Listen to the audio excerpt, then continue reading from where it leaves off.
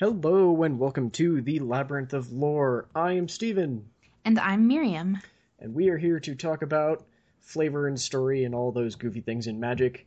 In this case, specifically, the Magic stories, because we have missed 6 of them? 6. Yes. The one that came out yesterday. Yeah, partially because we're recording late this week. So, we are running through Promises Old and New, Liliana's Indignation, Games, the Lunarch Inquisition, Stories and Endings, and I Am Avacyn. And it should be said that from now until June 8th, Yep. there are actually not going to be any new stories set on Innistrad. Well, that follow the Shadows over Innistrad story. Yeah, they said something like they're going to be doing 2 new stories from different realms. Yeah, from across the multiverse. So they could come back to Innistrad if they want, but it won't have to do with this direct story. Precisely. Yep. And I expect that means on June 8th we'll start getting more of the, what's it called? Eldritch Moon story coming to us. Yeah, that's definitely possible. Since I Am Avacyn kind of wraps up the whole story. I mean, we'll explain when we get to it, but it's pretty final. It wraps up the story that we know about and leaves a whole bunch of questions sort of unanswered, but... Pretty much. So, I will be going through Promises Old and New very quickly. Basic idea is Sorin has come home, he's visited Markov Manor, he knows what's been done to it. Off-screen, he has apparently collected all of the other remaining members of the Markov brood and brought them together, and they're mobilizing for war. And he has come to Olivia Voldarin, the progenitor of the Voldarins, to try and get her to side with him as well. Apparently, the Falconwrath have been completely destroyed, which I think we have sort of puzzled at before, since anything with Falconwrath that we've seen has been, like, madness-related, or the card transforms into a crazier version of itself, that sort of stuff. Like Heir of Falconwrath. Yeah. In fact, Olivia actually calls out and specifically says that Avacyn has destroyed their manor, and when he mentions that Markov Manor has been destroyed, she goes, well, you should know something about that then. It was your creation that probably did it. But he knows it was Nahiri. Mm-hmm. No mention of the Stromkirk who live down in Nephalia, so they're probably fine. Who knows, actually. They're very strange for vampires even still. So, we're never actually told in this why Sorin is, as Olivia refers to him, the scion of the Markov. For some reason, he's been, like, disowned by his family. But he's coming here to get her help. She is sort of questioning why on earth he would want her help, and he starts having flashbacks to the time when he created Avacyn and the Hell Vault. So basically, he, Ugin, Nahiri lock up the Eldrazi on Zendikar. They leave. Nahiri stays to keep watch on her plane. And Sorin, sort of inspired by this, decides to, I should probably protect my own plane, especially since my plane has a lot of things trying to kill everyone else. So he created the Hell Vault, and he created Avacyn. Doesn't go too much into how or why, although apparently he was basically unconscious for a long time making them. He apparently didn't explain this to anyone else, why he did this or how he did this. Like, apparently Olivia understands and knows that he made Avacyn, but that's about it.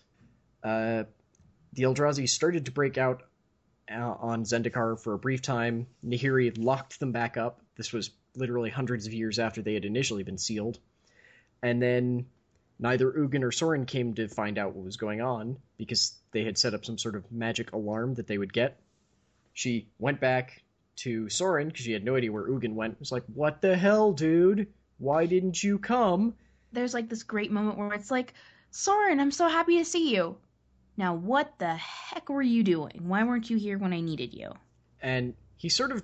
This is a little... I think this is one of the first places where she might be starting to go a little bit nuts, because he literally talks about how she has inspired him to do this to protect his own plane. It wasn't something that he had any interest in doing before. Yeah, and she's kind of like, that's BS. It's more like, that's okay, that's fine, but you actively made it harder for me to contact you and then didn't keep your promise in coming back to help my plane. What the hell? Yeah.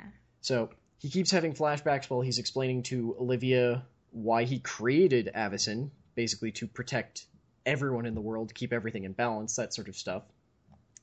And then talks about Avacyn meeting Nahiri, because Avacyn sensed, there's something bad from another plane here. That seems like one of those things I'm supposed to protect Innistrad from. Mm-hmm. Flew down, and Nahiri and Sorin and Avacyn all got into some sort of scrap, and then he pulled his sword on her, and then it just sort of cuts off there. We don't know what happened. I assume Nahiri left somewhere better, hopefully, but she probably went back to Zendikar. And after this explanation, Olivia sort of agrees. She agrees in that she's going to take payment out of Sorin very, very heavily for her help, but she sort of agrees to lend her people as an army to him for some purpose. I'll point out, this army is literally never used in any of the stories. Nope. So, But not too bad a story. Yeah, not too bad a story. It's a good few pages long. Really sweet art in a couple places. I would definitely suggest checking it out almost only for the art on its own. But it's also just a good story. Yes. There's even one thing here that I hope they use soon that's a beautiful piece of art for Nahiri that isn't attached to a card or anything. Let me see if I can find the one that you're talking about, because I think I know. It's her with this beautiful molten sword that she has just pulled out of a rock. Oh, yeah. Her face in that is so glorious. It's very, I want to say watercolor-esque in its style, but it's so good. I hope there's a card with that soon. Yeah, but oddly enough, it's kind of the way she's drawn. It mimics the angular. It's almost kind of angular. Her face and all of that. Yeah. Geometric. That's what I'm looking for. Mm-hmm. So, which one did you want to? Do you want to take the one that I have zero interest in? I will take the one that you have zero interest in. Thank you very much. To continue our level of Jace hate that we have for him, since he tends to go derping into situations and tends to make things worse, this story, this is called Liliana's Indignation, and as the title says, it's Liliana. It's from her perspective. So this is after Jace has returned from the Drown Yard. It starts that Liliana is kind of having so if you can picture having this entity, the Raven Man. This is the person who she describes as someone who has helped her and taught her and kind of given her the information of the veil and all of that jazz. And so essentially this is after Jace comes back from Markov Manor and the Drownyard Temple, and he thinks she has had something to do with it. The destruction of Markov Manor, and that she knows what is happening at the Drownyard Temple, that the what are they called? The monoliths are her doing. And the cryptoliths. Thank you, cryptoliths. And he's just what are you doing? But during this, he's kind of slowly going a little nutty himself, just from all the stuff that since you visited Markov Manor, pretty much. Pretty much. So he's going a little bit nutty. So that's a lovely layer of stuff that's going on. Talking about the angel. So let's see. He tells her. He starts informing her about what's at the Drownyard Temple, and he's like, what is going on? What's there? And then he finishes explaining what's been going on, because at the end of Drownyard Temple, you don't actually know what it's for. So he describes, the sentence is, it's full of ghosts, he said, souls. And you want to be rid of ghosts, but keep their power for yourself. And there's one thing they know about here, it's ghosts. Because, again, he thinks it's her doing. So let's see, there's that. She has literally nothing to do with ghosts, so. Nothing. She has nothing to do with it. Yeah, she deals with bodies, so there's a weird thing. Innistrad is one of the planes where we actually know what happens when people die. Well, sort of. To a lesser extent than we do about, say, Nyx. Not Nyx, Theros.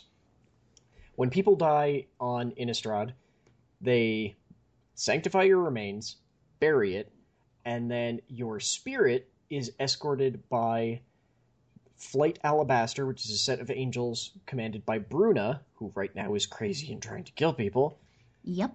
Her angels escort your soul to the blessed sleep, which wasn't happening in previous Innistrad block because the angels were so busy trying to make sure all of the humans didn't just go extinct, and now isn't happening because the angels aren't escorting them there.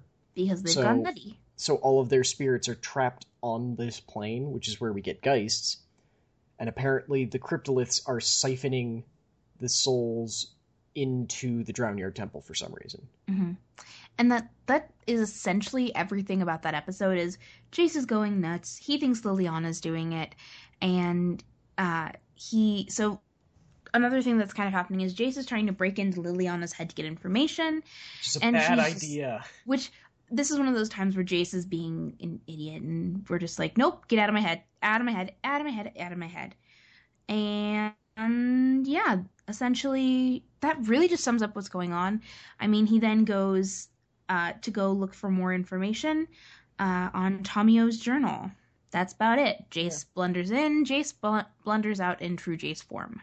Yep, and it should be said that another reason why this is a bad idea is, one, Liliana's also a mind mage, like, not to the specific degree that Jace is. Like, Jace is very good about reading people's minds, figuring out what's going on, that sort of thing. Liliana is the mind reader where she, depending on the setting, either looks at your mind and goes and plucks pieces out of it, or she just sort of grabs your mind and starts tearing pieces out at random. Mm-hmm. That is the kind of mind mage that she is. Not a good idea to try and deal with that. Especially if she's not actively antagonizing her. Antagonizing you. Don't make her. Pretty much. So, then, next big one that okay, so we're skipping over games until the end because we want to do something special with that. Because we think it's a great episode. Yes. And it needs a little more than just a quick overview. Yeah. So, episode 10, the Lunarch Inquisition, we'll be going over very briefly because it's a good story, but not a whole hell of a lot of stuff happens in it. Mm-hmm. There's a character from games who appears in this. We'll be skipping over his stuff from games because he's as uninteresting in that as he is here. His name is Greet, I believe. Mm-hmm. He is, what is he, the something officer? I've already forgotten his title. The executive officer. Yeah, the executive officer, just, he's not interesting at all. Mm-hmm. He technically sides with the Lunarch Inquisition in the same way that technically Audric does as well. Mm-hmm. Basic idea, Thalia has been seeing what the Inquisition has been doing, specifically in, what is the place called? Thraben? Elgud, no, that's the city. Oh, sorry. Elgud grounds. Yeah. She returns to the Thraben Cathedral because she is the guardian of Thraben, and basically is trying to tell people, like, there are this Inquisition is just straight murdering people, apparently with a popular phrase, sin-drenched. They're saying something to the effect of everyone in this part of Innistrad, and to a lesser extent all of Innistrad, are sin-drenched, including small children, and that they cannot be saved, they must be burned. Yeah. This sin is plagued, sorry, not drenched. Oh god, it's horrifying because it's men, women, and children. Yeah.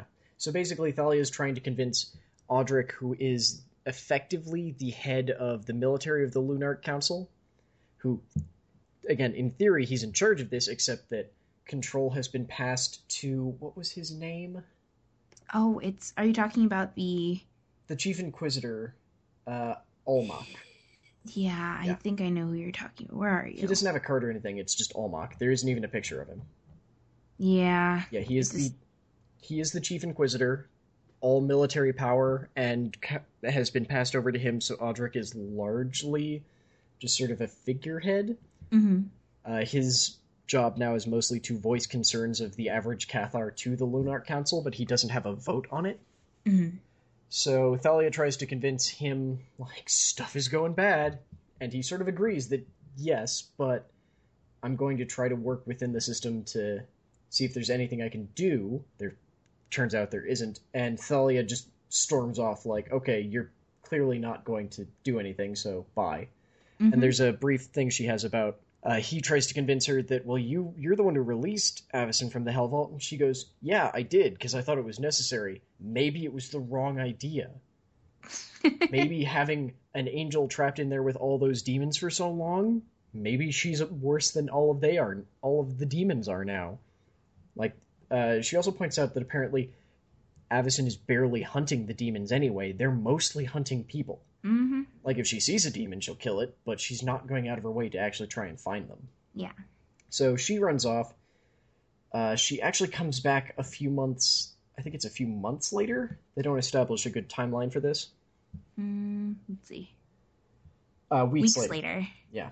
Like, So, it is just weeks just later. weeks later. So he keeps thinking back on Audric keeps thinking back on Thalia's words, listening to every council meeting, and so is just every young man drawled the phrase sin-plagued, and he heard Thalia's voice on the brink of vulgarity. Every mention of the chief inquisitor made him think of her words. Almach,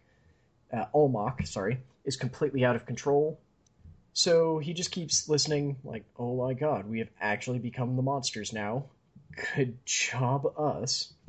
And at this final council meeting that he's just like, I don't know if I can handle this anymore, she bursts in to announce that I am Guardian of Thraben. I have a right to speak before this council. Like, we stripped you of that title. You can't do that anymore. It's like, well, too bad. I'm already here, so deal with it. Pretty much. And announces that I have proof that... Sorry. I bring evidence that you have been in communion with the demon Ormondal, yes, called the Profane Prince, and that you are now the leader of the Skursdag. To Bishop Jaren, who has never been mentioned before, but we haven't heard anything about the Lunarks beyond the fact that they're all a little bit crazy, and we even have a card that specifically calls out the Skursdag as saying, like, yeah, we have members on the Lunark Council. Isn't it awesome? Pretty much. And if you remember from the very beginning, the very first story where it's like, oh, what was her name? It was the woman who tried to raise Ormondal. Oh, first time. It was one of I don't remember her name either. It was the ex Cathar's wife. Yeah. So that's like, well, here's another example. Yep. So she basically starts telling her story, and they keep going, hey, so where's your actual evidence? So she just keeps telling her story, and then throws a thing on the table that is what is it? It's a letter. It's a letter, but I'm trying to find the actual wording. The dead rider was a messenger of this cathedral carrying this letter. She produced a sheet of parchment from inside her cloak. Dark splatters and smudges of what must have been blood disfigured the page. Read it for yourselves and judge the truth of my accusation. The letter bears the seal and signature of none other than Bishop Jaren, in giving instructions to this witch in the name of the Profane Prince. So, at this point, they both begin to realize that, oh, Jaren's actually corrupted most of the council, so they have the Cathars, who are talking about the sin-plagued people, throw her in the dungeon to be executed later. Audric finds an excuse to leave, frees her, and he, her, and Greet go to leave on horses, and 8 or so Cathars come to stop them. Like, we totally expected this, so you're all going into the cells, or we're gonna have to kill you. All of them forgetting that one of these literally is the one who freed Avacyn the first time, and is, like, Guardian of Thraben was not a honorific title. It was very much a merit-based title. Yeah. And then that Audric is the head of the military, again, merit-based. Also that he trained all 8 of these people. They quite literally almost kill all of them. In fact, as they're leaving, Audric is basically going, I'm pretty sure they're all going to probably bleed to death because the council won't send anyone to help them. And he starts to do the prayer for asking, what are they called? The Flight of Alabaster to take their spirits to the blessed rest, and halfway through it goes like, the angels probably don't even care anymore, do they? Pretty much. And just goes screw it and finishes the prayer anyway in blind hope. And at this point... Actually, it's kind of interesting. He doesn't finish it. Thalia does. Ooh, yep. I completely missed that. Yeah, so... May the angels of Flight Alabaster guide you. He choked on the words. Did the angels give a damn about human spirits anymore? Guide you to the blessed rest, Thalia said, close beside him. And then she does the Avacyn collar symbol, it's kind of like crossing yourself, but you trace the Avacyn collar. It's shoulder to heart, so... That's really cool, though. I like that they're establishing small things like that. Yeah. And then they head off to near Heath Chapel, Mm. where they have set up the Order of Saint Traft. And there's a funny thing here where, uh, what is it? Welcome to the Order of Saint Traft, Thalia says, gesturing the chapel around her as if it were a grand palace. Saint Traft, Greet said, you lay claim to a noble pedigree by invoking his name. Demon slayer, beloved of angels, martyr of the needle's eye. You could hardly have chosen a more worthy patron. And then it's just, I did not choose him, Thalia said with a smile. He chose me. And a luminous mist coalesced behind Thalia, turning her hair into liquid gold. Her face seemed to shine with a light of its own. A moment later, there were two faces. They pulled farther apart, and a man stood beside her, radiant but insubstantial, a holy Geist, Saint Traft himself. That's just really sweet. That's cool. Yeah. It's like, oh no, I'm not just. It's kind of almost a Joan of Arc type moment. Like, yeah, I have been chosen. And they do a wonderful thing where they're also showing the art from Invocation of Saint Traft, the thing that basically turns a creature into Geist of Saint Traft minus the hexproof. And in one of these articles, they did one of his cool alternate arts, and I don't remember what article it was. Because his original art wasn't bad, but it was by no means my favorite thing ever. Now, if I could just find this new one, because it looked super good. I don't know what set it was from. Yeah, I just don't remember what article they included it in. That's going to drive me a little bit. It? Hang on, I'm looking at it right now. I don't recognize that set. I don't know what that symbol is. What is the card? Geist of Saint Traft. Yeah, and this so is... what Hang article? I just looked it up online. I found it on Star City Games. Oh, that's a different thing then. Yeah. I'm talking about one of these 6 we're talking about here. Okay. Yeah. Star City is probably reviewing it as a very good card from... what's it called? Past Magic history, because it used to be a standard, very important standard card. God dang it, where is it? Nope, it's not that one. Bloody hell. It's not games. Maybe it's I Am Avison, because I don't have one of those open for some reason. Are you running away? Yep. Yes, I will be back in 5 minutes. Okay. I am going to find this image and just mention it and see where it's actually from, and then we will take a short break. Wonderful. Yep, there it is. Okay, yes, it's at the end of I Am Avison. It's the Geist of Saint Traft art from Blessed vs. Cursed. It's actually really sweet. Anyway, that was horrifying. We will see you back in just a second. Okay, so we are That back. was me accidentally knocking. We finished up Lunarch Inquisition, and we figured out where the damn picture was from. The end of I Am Avison, basically when they were not even the end, the middle, where they were showing off a whole bunch of Avison symbols. So I believe up next was Stories and Endings, which was a whole lot of nothing. So as Steven said, not a lot really happened in this. Again, it's Jace. Jace is doing things. Jace is going places. It actually introduces Tamio. So Tamio, who Jace has been following her journal through Innistrad, trying to figure out what the heck is going on. He actually runs into Tamio, and they kind of put their heads together and figure out what the heck is happening. So it's a pretty long story as far as actually no, it's actually not. It's not too bad. But it's peppered with different stories, like since stuff from Kamigawa. Yeah, which is kind of strange. Some weird stuff from Mirrodin too, actually. Yeah, I mean, she talks about the fact that there's no Kami on the plane of Innistrad, and it's her. There's stuff about her going and getting the research on Avison. And all of that, and it's just not a lot happens. The most important thing, or the biggest thing that happens, is about, I would say, halfway through. When she was in the library, she opens the heavy door a few degrees more. There's a slumping body striking the ground as if suddenly asleep. A librarian, aged, unarmed and unarmored. So literally, she sees Jace. Jace is there in the library, and she's like, oh, okay, so what are you doing here? And he's still going slightly nutty.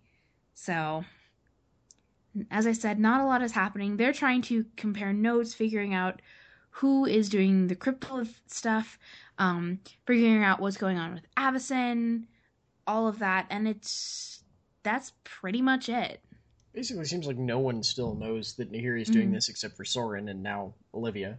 Yeah. But they have like come to the same terms about Avacyn's being craziness. Mm-hmm.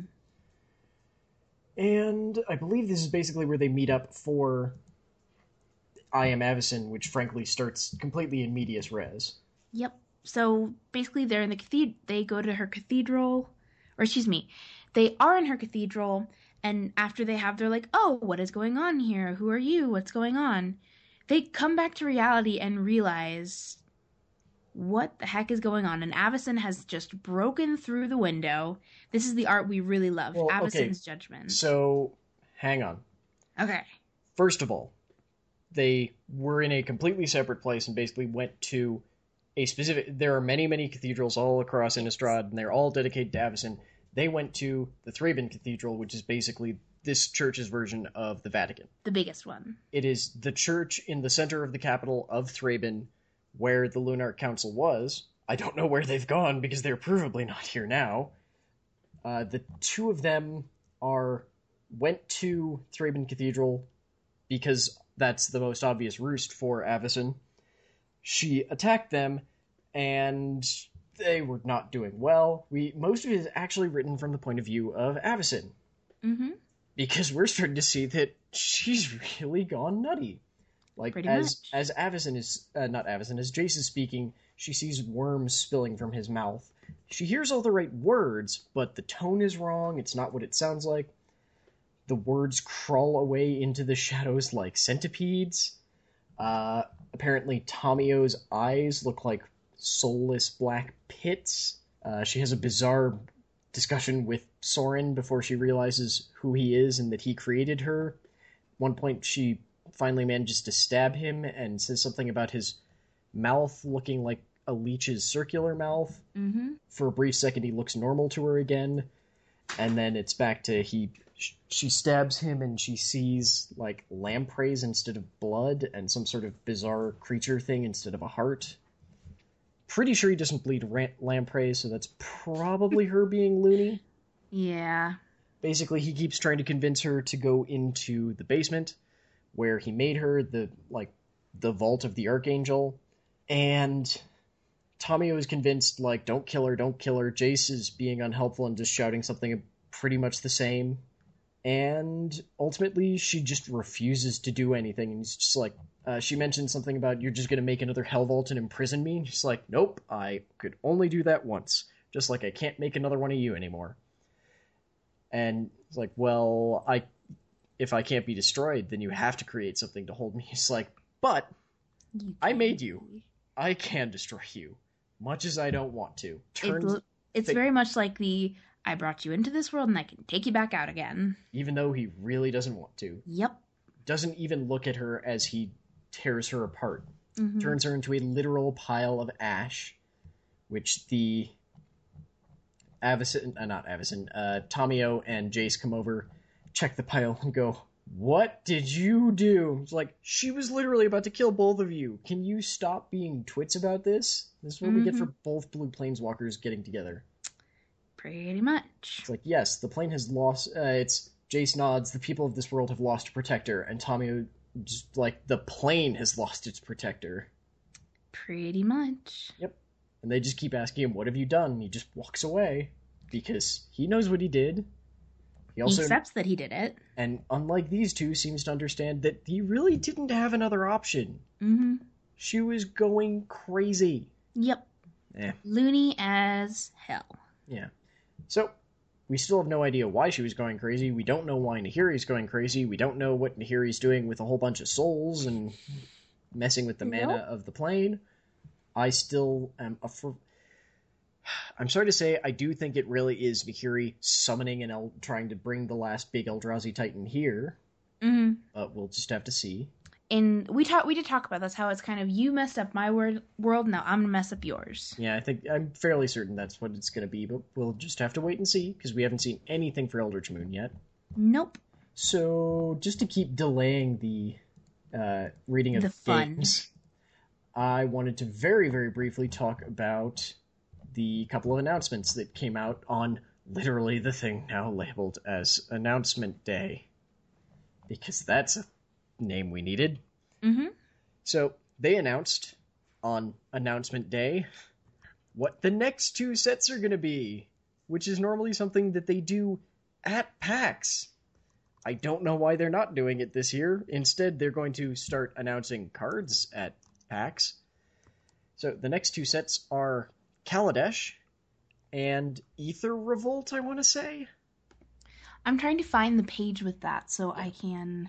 Well, while you try to find that, I will continue explaining. So Kaladesh is Chandra's home plane, the place where all of the weird, it seems like almost everyone used some sort of artifice magic, except for her because she had fire magic and blew the things up.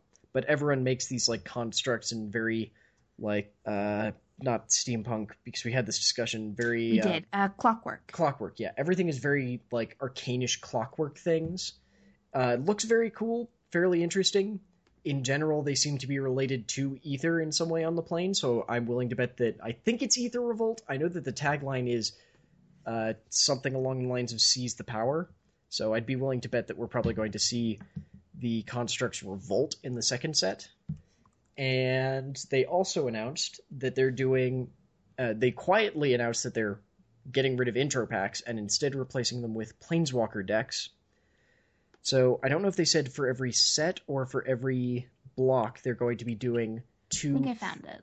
Okay, they're going to be doing two Planeswalker decks, each of which contains a standard legal Planeswalker, though not one who is printed in the set.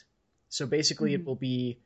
It could be, we have a Chandra in one of the two Kaladesh sets. If we don't, something's gone wrong. And then we could have a different Chandra in the Planeswalker pack. They've said that these will be less powerful than your standard Planeswalker, generally being sort of splashy and higher mana cost. We'll see, that might backfire on them. It will still be standard legal, but the only place to get them will be from these packs. There will be two every year, and the Planeswalker will have something to do with the set, so it won't be like, hey, Nahiri was in the last set, let's do a Nahiri one. It'll actually be like, Chandra is on this plane doing stuff. Frankly, if they'd done it for Innistrad, I'd bet that they would have done a Tamio one for this first set, since we won't get a card for her until Eldritch Moon, probably. Something else that's kind of interesting that's going to be happening is the 4-color commander decks that they're creating. Yes, but there's still a few more things I wanted to do for the Planeswalker decks, because we're not quite there yet. Okay. Sorry. There's 3 other things that are going to be in those Planeswalker decks.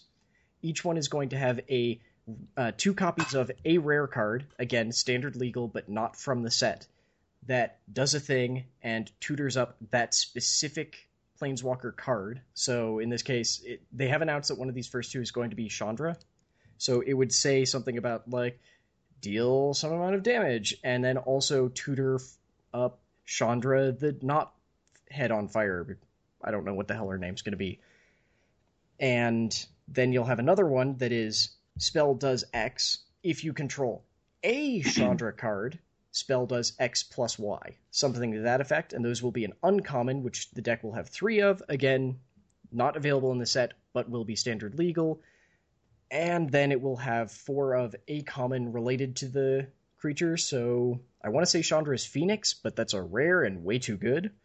So something smaller. I don't believe they said if it's a creature or a spell, so we'll have to wait and see about that. But it will be a common, not necessarily new, but again, probably not in the set, but still legal. So, and these are supposed to be the new replacement for intro packs, so instead of 5 not bad decks, we'll hopefully get 2 pretty decent decks, but we'll just have to wait and see.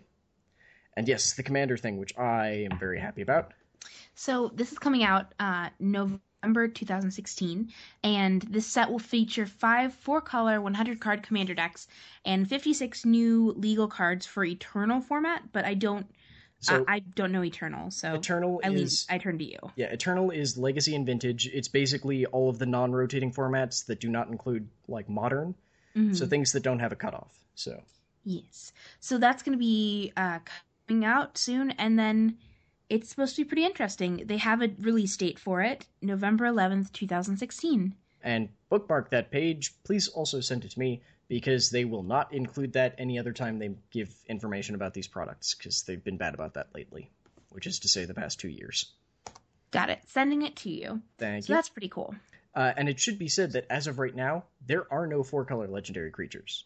Nope. There are 5-color, and there are 5 4-color creatures called the Nephilim, which are not legendary, and do weird stuff anyway, but they'll probably all show up in these decks. But yeah, this is going to be cool. A lot of these are going to be brand new cards, and I actually can't wait to see this one. This one I'm really looking forward to. Between this and Conspiracy 2 this year, oh my god, I'm actually really enjoying being a multiplayer Magic player, except I don't have anyone to play with anymore, so that's fun. Let's see. I'll have to find a way to draft some Conspiracy, though. Conspiracy is so much fun. Yeah. Conspiracy Take the Crown. Yep. What is this Magic? I'm checking that out right now because that looks kind of interesting. Well, so basically, no. We've talked about it before. Have we? Yes, we have. Remember to look it up? Yes, yeah. I do remember. Keep reading it later, and let's do our stories so that you have to go back to work, and I have homework to do. So, yay. Yay. All right. We are going to be bouncing back and forth between Geralt and Gisa. We're skipping over Greet because no one likes Greet. And I think we are going to do... There's only one line here that is Ludwig. We'll see who wants to do that one. Sounds good. We are going to be reading this story all the way through. Just fair warning to you. We thought that this one was really fun, and it lends well to having 2 hosts reading it. Yep. So, during the time of Avacyn's disappearance, 2 crazed and sinister siblings unleashed their greatest achievement. The necromancer Gisa raised a horde of undead ghouls, and her brother Geralf, an expert Skaven, created an... sorry, that's a thing from Warhammer. Skaberin, I don't know why he's calling it that we used to just call them Stitchers, created an army of scobs, shambling corpses stitched together from disparate body parts. Each hoping to outdo the other in their mad sibling rivalry, Gisa and Geralf besieged the city of Thraben with their zombie armies, sending wave after wave of unhallowed creatures at the holy city. Scores of civilians and Cathars fell in Thraben's defense, and at the head of the Church of Avacyn, Lunarch Micaeus was killed in the assault before Thalia. Thalia, guardian of Thraben, drove the monsters back. Audric, a champion of the church, captured Gisa and held her prisoner in Ryder's Lock. But the rivalry between Geralt and Gisa is not easily put to rest. Should also be said, Gisa then raised the Lunarch Micaeus as a zombie. Which I actually found out after a little bit of research. He's actually a distant cousin of theirs. Yep. Which is awful. Yeah, became Micaeus the Unhallowed, which is a remarkably good card. So, Ludwig of Ulm, I hope this letter reaches you safely. Scobs make better bodyguards than couriers, after all. I believe the last time we saw each other was years ago at one of my parents' parties. I have so many boring memories of being forced to joylessly play the harpsichord for adults while my awful sister sang to impress the guests. How many dinners did I spend wishing I was seated with the greatest mages of our time, rather than atop a creaky child-sized music bench? You always held such high renown in my mother's social circle, and your talent and notoriety made you the teacher I always craved as a child. That was so many years ago, and I have grown into a well-admired and popular stitcher in the years since. I'm now quite famous. And you have no doubt heard of my brave and mostly successful invasion of Thraben. I was able to evade capture thanks to my quick thinking and small stature, and have returned to my laboratory in what is left of Trostad. Upon my return, I have begun a new endeavor to expand my knowledge and skill. As a practitioner of the art of alchemy, I was hoping you would be able to provide some much-needed insight as I delve deeper into the art of necromantic fabrication than anyone has before. Would it trouble you to pass any alchemical texts you believe would help further my studies? I am in need of a mentor, and I cannot think of anyone who would be a better suited to assist me for the sake of invention and innovation. What is your preferred method of avoiding decay or further necrosis of body once revived? Would the addition of a second liver assist the toxin control in a metabolic system? What is your preferred method of animation via elemental transfusion? How familiar are you with Delia Davison's method for brain extraction on living patients? I'm giddy with anticipation for your response. Sincerely, Geralf Sensani? Is that what we decided it was probably? I think it was Sasani. Sasani, sorry. Okay, skipping over Executive Officer Greet, who's basically upset because Gisa has escaped. He's writing to Commander Audric. And then we have a letter from Gisa to Geralf. Geralf, guess who just broke out of prison? Your ever-loving sister, Gisa. You don't just say, guess who, and then answer in the signature, moron. Why are you writing me from the old family house? I thought it was destroyed. Surely there isn't anything left after the accident. I thought once free you would go back to your own territory. Geralf, I may have my freedom now, but there are no words to express the embarrassment and anger I felt when I was first captured, brother. I was foolish to try and go along with your dumb plan, and I was a failure for getting caught by the guard. It seems fate itself had a hand in my release, and I escaped my transport caravan while en route to Thraben from Ryder's Lock. I was shackled up in the back of a covered caravan, with a muzzle and everything, and I heard a dreadful commotion outside. Never one to ignore an opportunity, I swept my feet over the chains and rammed the door, escaping into the fog with the little dignity I had left in the midst of the attack. What do you think of that? I escaped all on my own. My joy was brief, and the malaise I feel now has overtaken the thrill of escape. I abandoned my old territory before our pathetic attempts to raise Thraben, and I knew there would be nothing left for me there. After I got the muzzle and chains off, I thought it might be best if I returned to the old family home in Nephalia. The rubble is falling apart now, and it still smells vaguely of smoke, dust, and preserving fluids. I know, right? Some rooms are still habitable, but I couldn't stand to go into Father's study. The evidence of our parents' last scuffle still lines the walls. The weight of guilt hangs on me still after all this time. In an attempt to purge this feeling from myself, I raised Mummy and Father to apologize for what we did to the house. I felt such relief in telling them how sorry I was for the fire, and how neither you nor I intended to inherit our parents' loathing of each other. I spoke of my failure in Thraben, of how distant you and I had grown over the years, my humiliation at being chained and muzzled while you gleefully escaped. Of course, they couldn't respond, but the experience was quite therapeutic for me. Given these recent happenings, I wish to add an addendum to the laws of necromantic warfare to exclude use of relations or family pets in the battle. I know you still have what is left of Spot. Respond with your desired time and location of our next duel. Your loving sister, Gisa. Gisa, you are being incredibly irresponsible. Put Mummy and Father back in the ground where they belong. I'm doing things far more important than necro-warfare now. I am pleased you are out of prison, but clearly you're too stupid to recognize my help when I give it to you. Please do not contact me again. Geralf, I've returned your scab along with a number of alchemic texts. I believe you should find the answers you're looking for within. If you are amenable, I am more than happy to take you under my proverbial wing. Your mother was a talented necromancer, and she clearly raised a brilliant heir. Please do not hesitate to contact me in the future. Any son of Gretchen Sassani is a son of mine. Your family has always been so playful in their love of the dark arts. Let us enjoy our brilliance and embark on the greatest game of all. Ludwig. I just really quickly want to interject. I really wish there was a Geralf card, because, like, he's in the background of a bunch of cards, and he looks so cool, but I wish he had a card. Oh, wait, he does. Yeah. Oops, I'm being dumb. Yeah, sorry, I didn't realize he had one. I was going to say, he does have one. I forget because it's from a Commander set, and it wasn't my favorite Commander set ever. So. The art for it's pretty cool. He's just kind of glowering. And he's got this thing that is apparently attached to his face. Oh. Okay, sorry. That was from Ludwig. So, to Ludwig, thank you for your response. I look forward to poring through the annotated text you sent over. But please, let us not be flippant when talking about our craft. I am absolutely sick of games.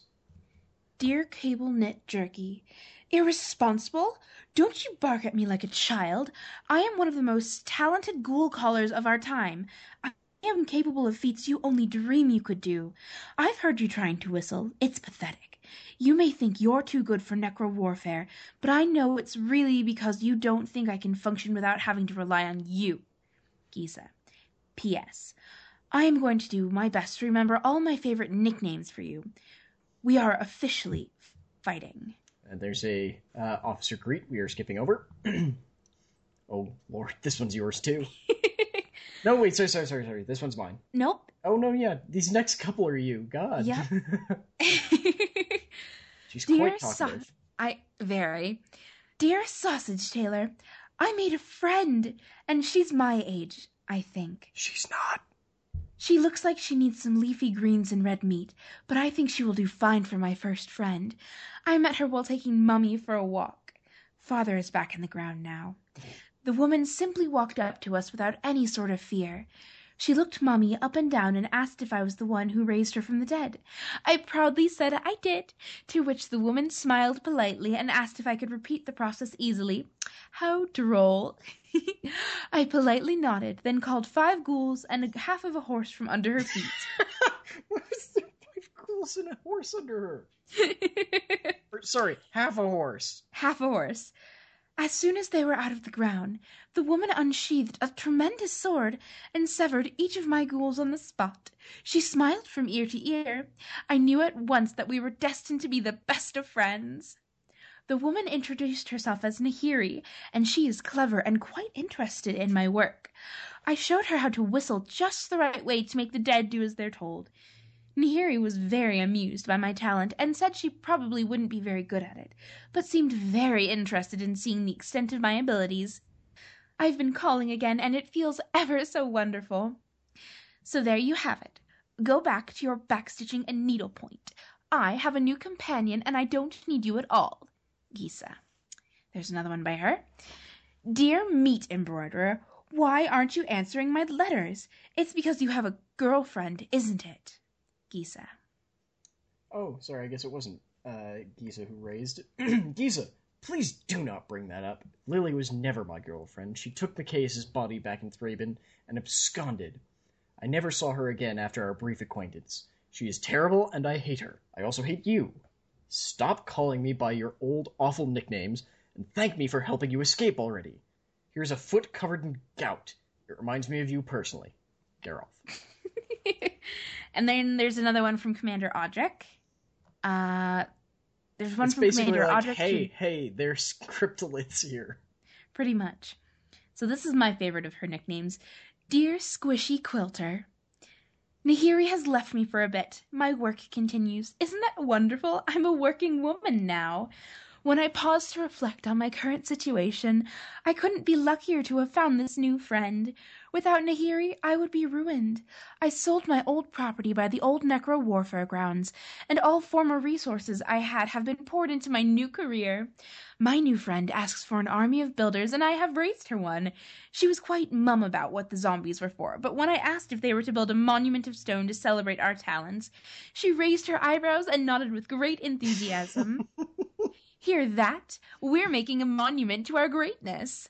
Nahiri is magnificently supportive. She adores my ghouls, and I think if I do good enough, she'll even build me a weapon to eviscerate you with. I've seen her work. She's very good with rocks. I have no clue what you mean by thank you for helping me escape, but I'm certain it is just you trying to get inside my brain. As per usual, your silly tricks won't work on me, Gisa. Gisa, this has gone far enough. I don't want to play anymore. I'm nearly finished with my greatest creation, and all I want is for you to let this go. I was the one who sent the Scobs to free you from the prison caravan. I went through the trouble of building an attack force to overtake your captors. Not once have you thanked me for your release. Who else in this bloody hellhole of a parish has the capability of raising dozens of Scobs? Did you think you were lucky enough to just happen across the very creatures I've made my name creating? Your ignorance is insulting, and your insistence on clinging to our childish past is pathetic. Grow up as I have, dear sister. I just want to help you. And then this is another one. This is a Commander Audrek. This is Officer Greet to Commander Audrek, where they're like, Mrs. So this one, Miss Sakani they're has basically saying Gisa has done some bad stuff. Gisa's pissed. Yeah. Geralf, you are an arrogant, hubristic, feculent bastard. How dare you naively assume I could not free myself? I am an idiot for not seeing the truth sooner and recognizing those scabs for what they were. Keep your presumptuous morality to your own damn self. I have never needed your help, and I will never be dependent on you for rescue. My name will forever belong in the history books of our land. Tales of the mightiness of me and Nahiri will last as long as our monument stands tall and firm in the sea. Our physical legacy will stand forever unchallenged, and our glory will transform all of Innistrad. All that, of course, will happen in the fullness of time. As you can see, I chose a very special career for this letter. I hope you don't mind I sent Mummy to deliver it to you. You always took her side in things after all. I've given the creature instructions to assist you in whatever task you ask of her. Every task other than leaving. Do you like how it feels when I help you? Don't you feel thankful for me stepping in and assuming you cannot do things on your own? I have greater things to do with my time than continue to entertain you. Look your mother in the eye and think of me. If you treat your own sister like a toddler who can't stand on her own feet, I will send you the one person who will remind you that you are a child. May you find pity in the embrace of whatever is left of your mother's arms. Gisa. And I think you can now understand why we wanted to do a reading for that. Definitely. Geralf and Gisa are wonderful characters and just goofy. They really are, and I mean, both of us grew up with siblings, so... Oh, yeah. Oh, God. The rivalry. And to be fair, I can totally understand Gisa calling her brother by all the names of their childhood just to annoy him, as I have done that to my own siblings. And I like that all of them are still just basically about stitching. Just stitching with meat. Like, cable knit jerky. Yep. Sausage tailor. Meat embroiderer. I think one that I would love quilter. is, like, meat puppeteer is another fun one. I feel like that is a little bit too neat for this argument. Meat puppeteer? Yeah. It just feels too neat for what these two are doing. It was pretty funny. Yep. But I think with that, we've gone over basically all the topics we wanted to do today in one of our fastest episodes ever, I think. I'm quite impressed with us. We were talking about keeping this one short just because the last episodes we've recorded have been really long. They are, and you have to get back to work, and I have to do more work from home, so... Yes. Yeah. So, let's run down contact information real quick. So you can contact both of us at info@nian.net, that's Niian, and you can actually find all of the things we do at nian.net. I mean, obviously we're also on MTGcast with all of the audio stuff we do. Mm-hmm. I run a YouTube channel with videos basically every day but Sunday. Although that might change because I'm having to record a whole bunch of them because I forgot that there was some extra stuff I had to do before getting to play the Fallout DLC. So instead of needing to do like an episode and a half before starting my stream, I have to do like 4. Ooh, that's a lot. Well, it's more of just like, well, I guess I have a bunch of extra content since I still haven't played the frickin' DLC yet. You were so excited about that. I am, and I'm trying to get to that point so I can start streaming it. It's entirely possible this will still go up before I get to stream. We'll see, because I have a dinner I have to go to, well, not have to, a dinner that I am taking Haley to tonight, so we'll see. Fun stuff. Yeah, but that YouTube channel is Lair of Lore. It's where we got our name for everything else that we do. Mm-hmm. Links to that and our Patreon, also Lair of Lore, are all in the description, as well as our RSS feed. If you don't want to get all of our stuff from MTGcast, you can get our direct RSS feed. My Tumblr, the links to my Tumblr are down below in the information panel, and if you have been listening and keeping up with us, you'll see that I've started my film casts, where I talk about different classic sci-fi films. The last episode that I just released was about the first Matrix film. Look forward to the second one, and I think that's everything for me project-wise. Yep, and that is part of our off-topic casts, so it's entirely possible that there will be more things under that same branding. Mm-hmm. It's basically anything that is not magic related will show up under there. If you like what we are doing in any way, please feel free to come support us on Patreon. Also, again, patreon.com/layeroflore. So, for any amount of money, you'll get access to our Derpy Puppy feed, which is videos and pictures of my dogs being spastic little goofballs, because that's what they are. Mm-hmm. For just a little bit more than that, you can get access to everything that we post 24 to 48 hours early. And we can also get our extra bits, which is all the stuff before and after podcasts, where we are uncensored and silly and goofy. And we pretty much talk about everything. Pretty much. There's some sort of unofficial rule where we have to review the last Sunday's Oglaf comic. Yes. I don't know why. That's just a thing we do now. It's a thing we do. If you've never heard of Oglaf, you should go check it out. It's wonderful, and yeah, it's just wonderful. It's a pretty funny comic. But with that, I think we should head out, because work, and I'm still sick, and it's not fun. Yep, well, thank you guys for listening. We will see you next time. Bye. Bye.